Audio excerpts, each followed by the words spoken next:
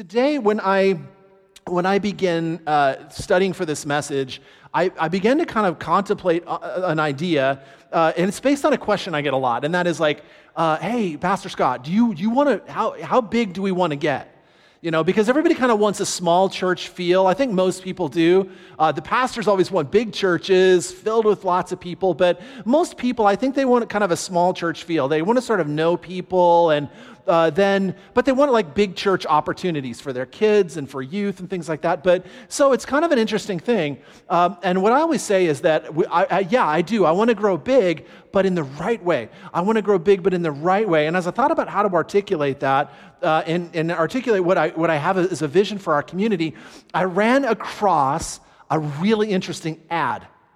Now, I'm going to show you an ad for Volkswagen in just a second, but I want to, just before I show it, number one, I don't care if you ever buy a Volkswagen, right? I don't own one. I'm not repping them. But what I do think that they do in this ad is they capture really well the difference between big and bigger in the way that I want to kind of talk about it. So without any, I'm not going to go into the ad and break it down for you quite yet, but just watch it and then we'll come back to it in a minute. So here it is. A lot of video this morning. This is something big. This is something bigger. That is big. Not as big as that. Sure, that's big. That's bigger. Big! Bigger. Big! Big. But that's bigger. Wow! Big! So much bigger. This is big. But that's... Well, you got this.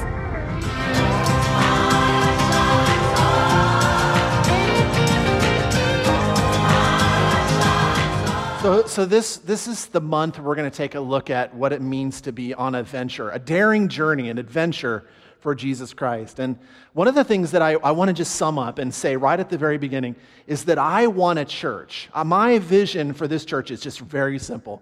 I want us to actively pursue God this year like we've never pursued Him before. I want us to know Him, to know about Him, to study Him, to grow in Him, to mature in Him. I want us all to be super excited about Jesus, but at the same time, take all of that and reach our communities one by one. Knowing people, knowing Jesus, it's that simple. But it's sort of not a passive thing that I'm talking about. It's not just taking in information about God, but it's transformation that changes us and leads us to this big adventure. And so I'm excited about it. Let me just pray and kind of guide our time together in just the next few moments as I have a discussion with you about community, about what it means to be a better, bigger community than we have been. And moving forward, I just believe God is going to blow this up. And Jesus, we ask, Father, that your Holy Spirit would come and abide in this place. I pray that you would take these words, meager as they are, of mine, take them and multiply them through your word, through your truth, God, and make them impactful by your Holy Spirit. In Jesus' name, amen.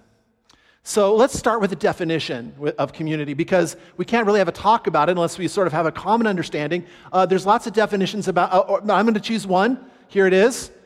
Definition of community is a feeling of fellowship with others as a result of sharing common attitudes, interests, and goals. And so the idea with this is that you're beginning with the goals and the attitudes. That community doesn't just exist on its own. It's not something that you just decide to do, but you begin with a mission. And so if you want community, you aim for mission, community follows. So think about it like this. In the U.S. military, it's so much more than just a gathering of soldiers and sailors. If you've come from military backgrounds, you can kind of follow along a little bit closer and you understand what I'm saying. But there's 1.3 million men and women that are serving our country right now in the military. But the bond that's formed between them, it's this shared bond, and it's based upon a common mission to serve and protect, right? And that's the same with first responders, people that are police, firefighters, nurses, EMTs. They are so much more than just talented, educated people, but they get that their service is very special. And so it's in their serving that they form this tight bond of community. Their service is big, but their community and those that they're called to protect and serve, they put their lives on the line for something that's so much bigger than just their jobs. And that's one of the things that I really honor and love about both like first responders and military is that it's this large mission that is so much bigger than the individual. And I love that about church too. And the question is what does all this have to do, what does a Volkswagen advertisement have to do with church? And I'm going to get to that right now. A church is a gathering of people together, and our mission, regardless of our numerical size, is big, but our mission brings us together, and it's so much bigger than any one of us.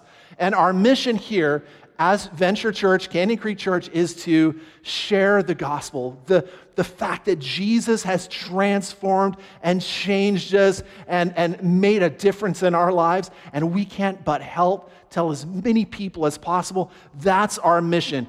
I mean, Jesus said it like this. If you want to know what the core of the whole thing is, what's the very center of the onion, right? If you strip it all back and get to the heart of it, it's this: love the Lord your God with all your heart, mind, soul, and strength, and then to love everyone else as much as you love yourself. That is the essence of the gospel. And once you get that, it begins a transformation in you. And that transformation just doesn't terminate on you, it spreads. It spreads in families, it spreads in communities. It is viral in a way that I can't explain. It's like it started 2,000 years ago and it's still going and you're a part of it today. And it's exciting, man. I love to think about what the mission is for us because it's bigger than any one of us. And another way to say it is this, that mission is the catalyst for a community. That mission is that thing that gives a spark and an energy and an ignition to community. There are so many things that in our present, right now, here in this moment, that are big. So many things in your life that are big. So much that is that's important. But right now I want to tell you about something that's even bigger than that, that's more powerful, that's more tangible, that's more eternally impacting than even what you perceive as big. And I want to, because here, I want to just say this. I don't know about you, but I want to make the biggest impact for Jesus in my life. I really do. I want to make that impact on a daily basis. And in order to do that, I have to understand what is big and what is bigger. Just going back to that commercial for a second. I love it because Volkswagen has been known for, and if you have studied marketing or advertisement, you know that their marketing campaigns are kind of famous. Going back to the 60s, they ran a couple of ads, Think Small and the famous Lemon advertisement. Has anybody ever seen these before? They're really remarkable because prior to this, car companies advertised in much different ways. They were all about, look at how fast our cars are, look at how prestigious you would be if you drove one. I mean, it's the same kind of stuff that we see today. But Volkswagen kind of shook things up by saying, no, actually, what we are delivering is something that is a big thing in a small package. It's practical, it's reliable, and it's affordable. But then in 2015, something happened, and they kind of wandered away from this, and they were caught in an emissions scandal. This was just a few years ago, and about 5 years ago, they were caught cheating the system. They said that their emissions were at such a level, and it was found they were falsifying information, and there was a massive break of trust, really, with their company and their consumers. And so it led to this huge problem, and honestly, it could have obliterated Volkswagen, but it didn't. It forced the company to redefine their mission and reunite their efforts under the mission. And so today's VW ad campaign that you saw just a minute ago was Drive Bigger. And so what they say is it's not just a slogan, it's a calling. The big idea wasn't just cause less environmental impact like it was before, but their big stated goal is everywhere now to go completely carbon neutral by 2050. And so they just said that's the bigger purpose. And we want this to not be about our company, but we want it to be about something that's much, much bigger. So the new VW CEO says, our biggest mistake has led to the biggest transformation in our company's history. So Volkswagen says, we want you to be a part of something big, but bigger than yourself. So that's the whole missions thing that they're going for. But guess what, Canyon Creek? We also, as we become Venture Church, we want you to know that you are a part of something much bigger than yourselves. And it's even much bigger than driving a Volkswagen, or even much bigger than saving the planet, because it actually is saving the planet one by one. And by the way, I'm all for doing what you can to save the planet. It is this, that we are a church that is literally on the cusp of a revolution. We have always been a church on the beginning of a revolution to change and transform lives, one person at a time. And so the community is this outgrowth of a group like us on mission. I want to do this in kind of just two different ways. Number one, I want to talk about what the church looked like when it first started, not this church, but the church, capital C church, God's church, and what it looked like when it very first started. And then I want to look at today's culture, and let's take an honest look at and kind of like transpose those two things and see what they look like in sort of contrast to one another. First of all, what did the early church look like? Let's take a look at Acts chapter 2, the birth of the church. Just kind of some context in this. Jesus, of course, has been crucified. The believers were scattered. They were distraught, but then he rose from the dead. He appeared to them. He walked with them. He encouraged them. They placed their hands, they placed their hands in his nail-scarred hands, and they believed in Jesus. And he said, you know what you need to do? Here's the battle plan. You need to stay together.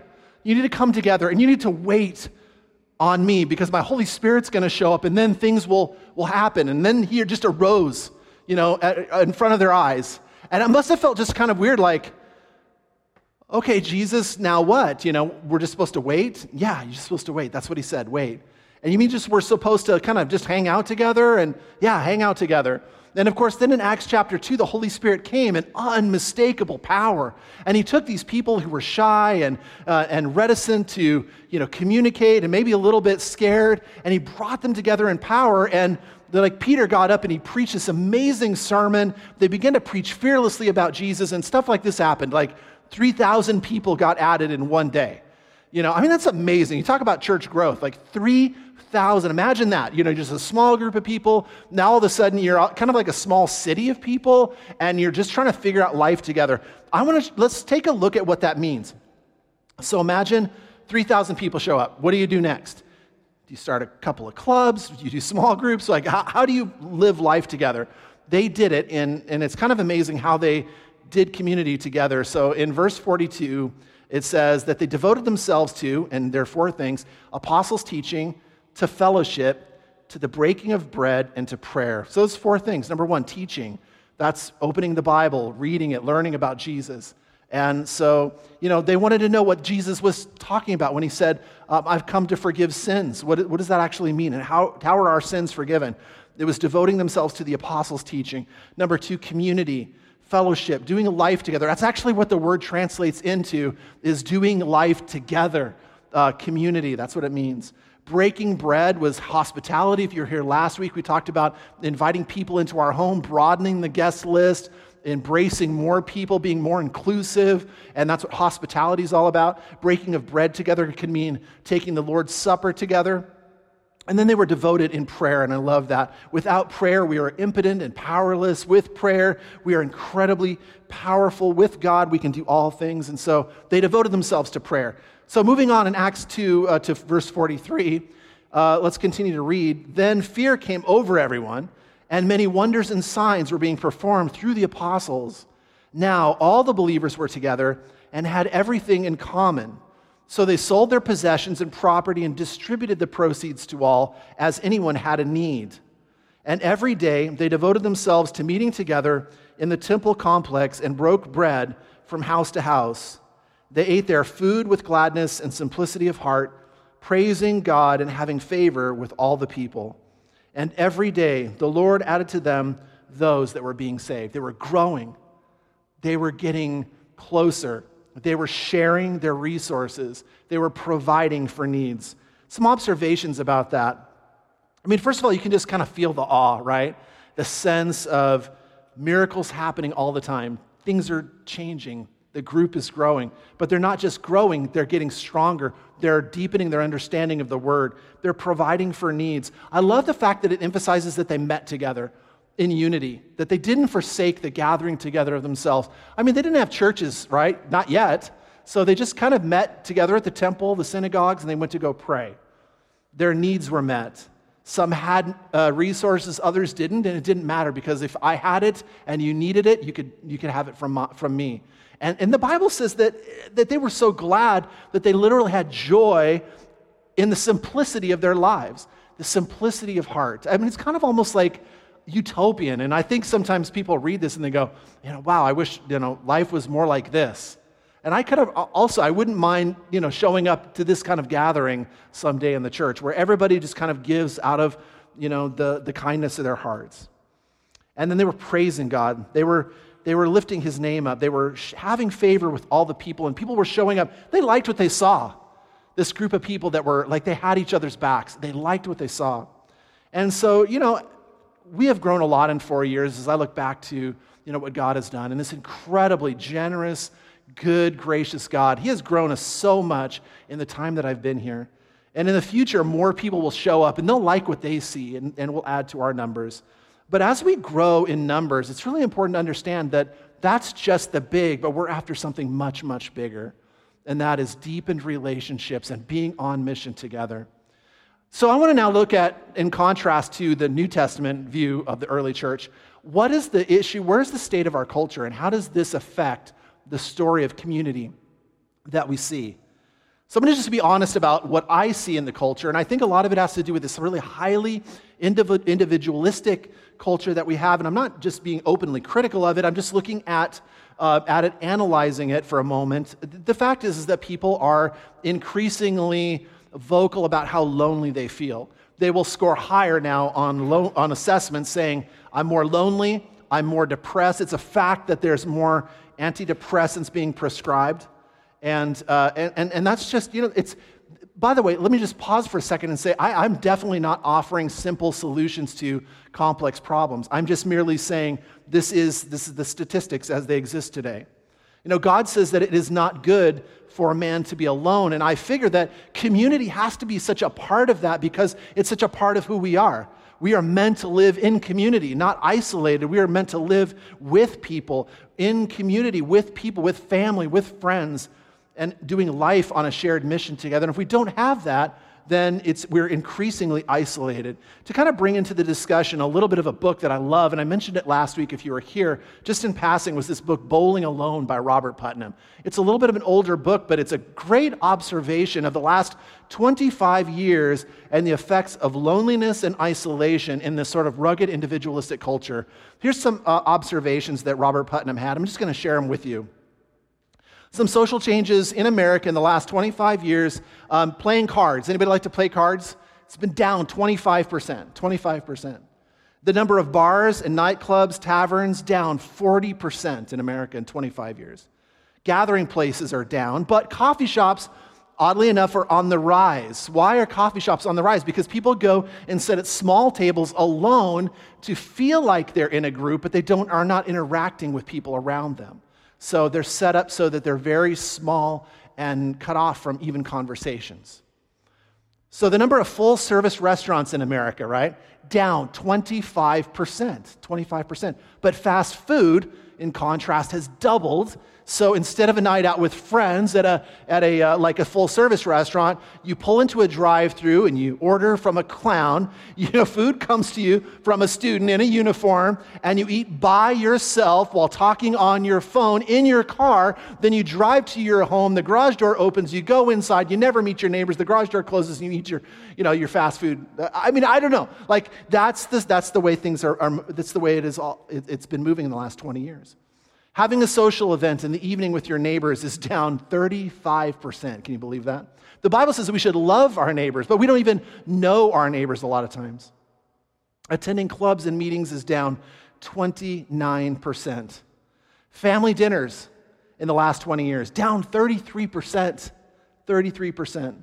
Such a big part of growing up in my family was eating dinner together. And now I treasure those times where we can have dinner together as a family, down 33%. Having friends over to your home, down 45%. I mean, that's crazy. Think about it, but it's reflected in so much of our lives, and we kind of don't take it for granted. And maybe some of you, you weren't even around from before before these statistics were taken, but in the last 20 years, this is the way that our culture has changed. And then some good, by the way.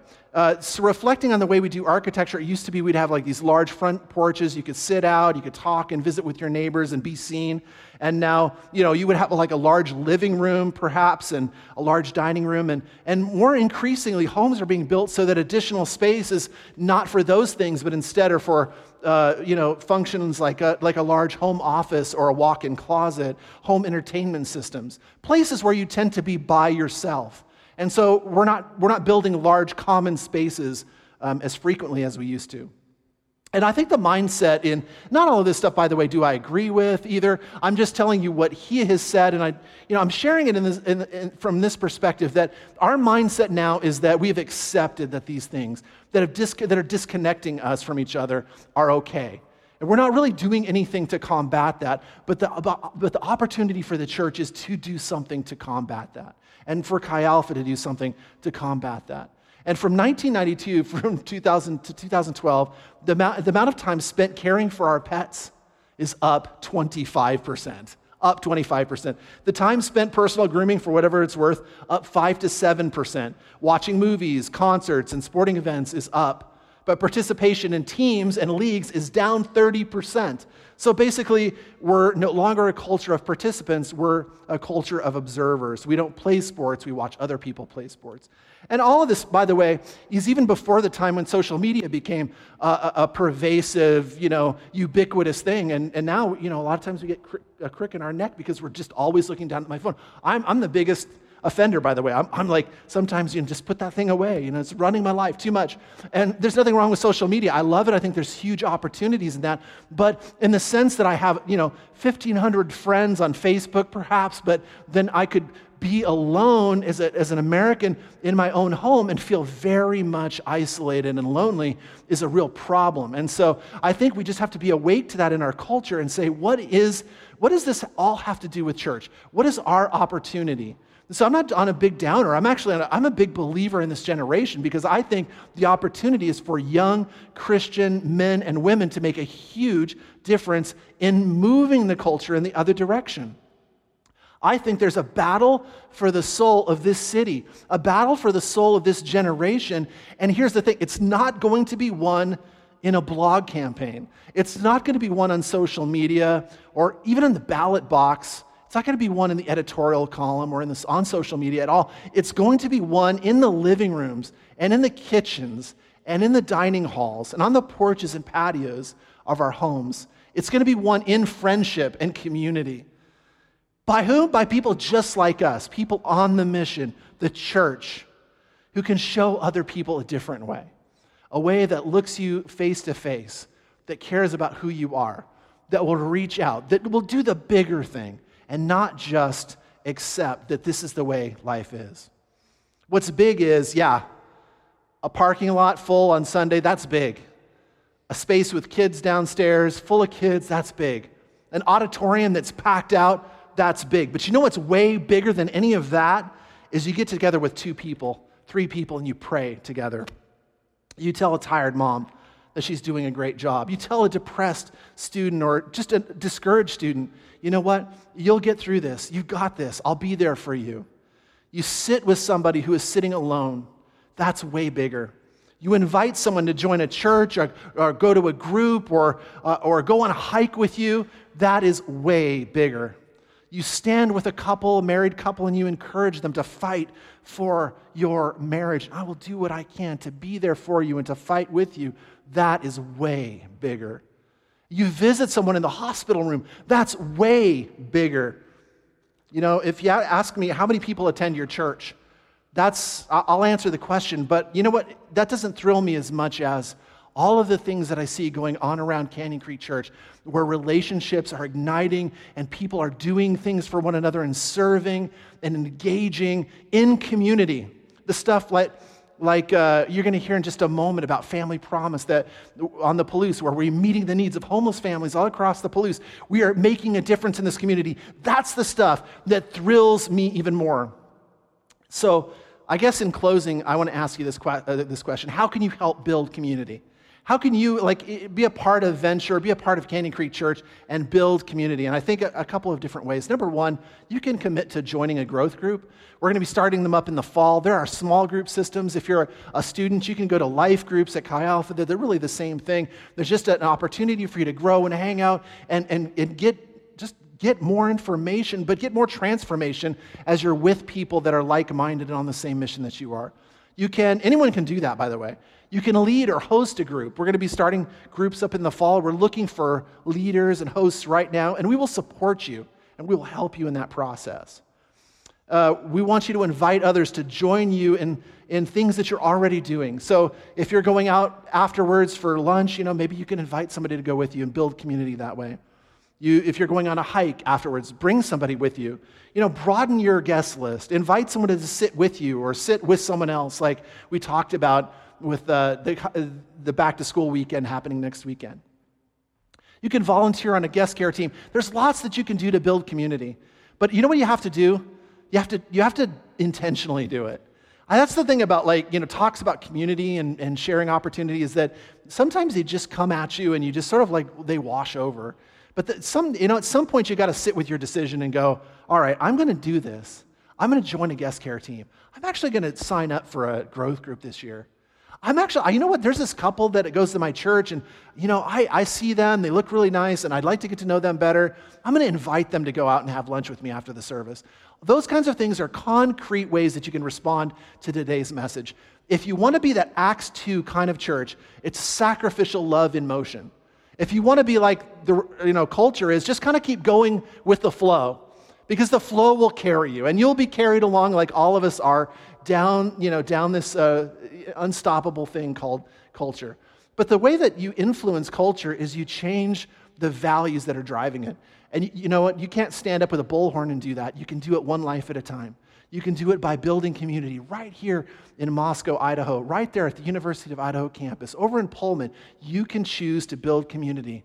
That's my encouragement for you today. So there's tons of ways to respond. The choice is yours.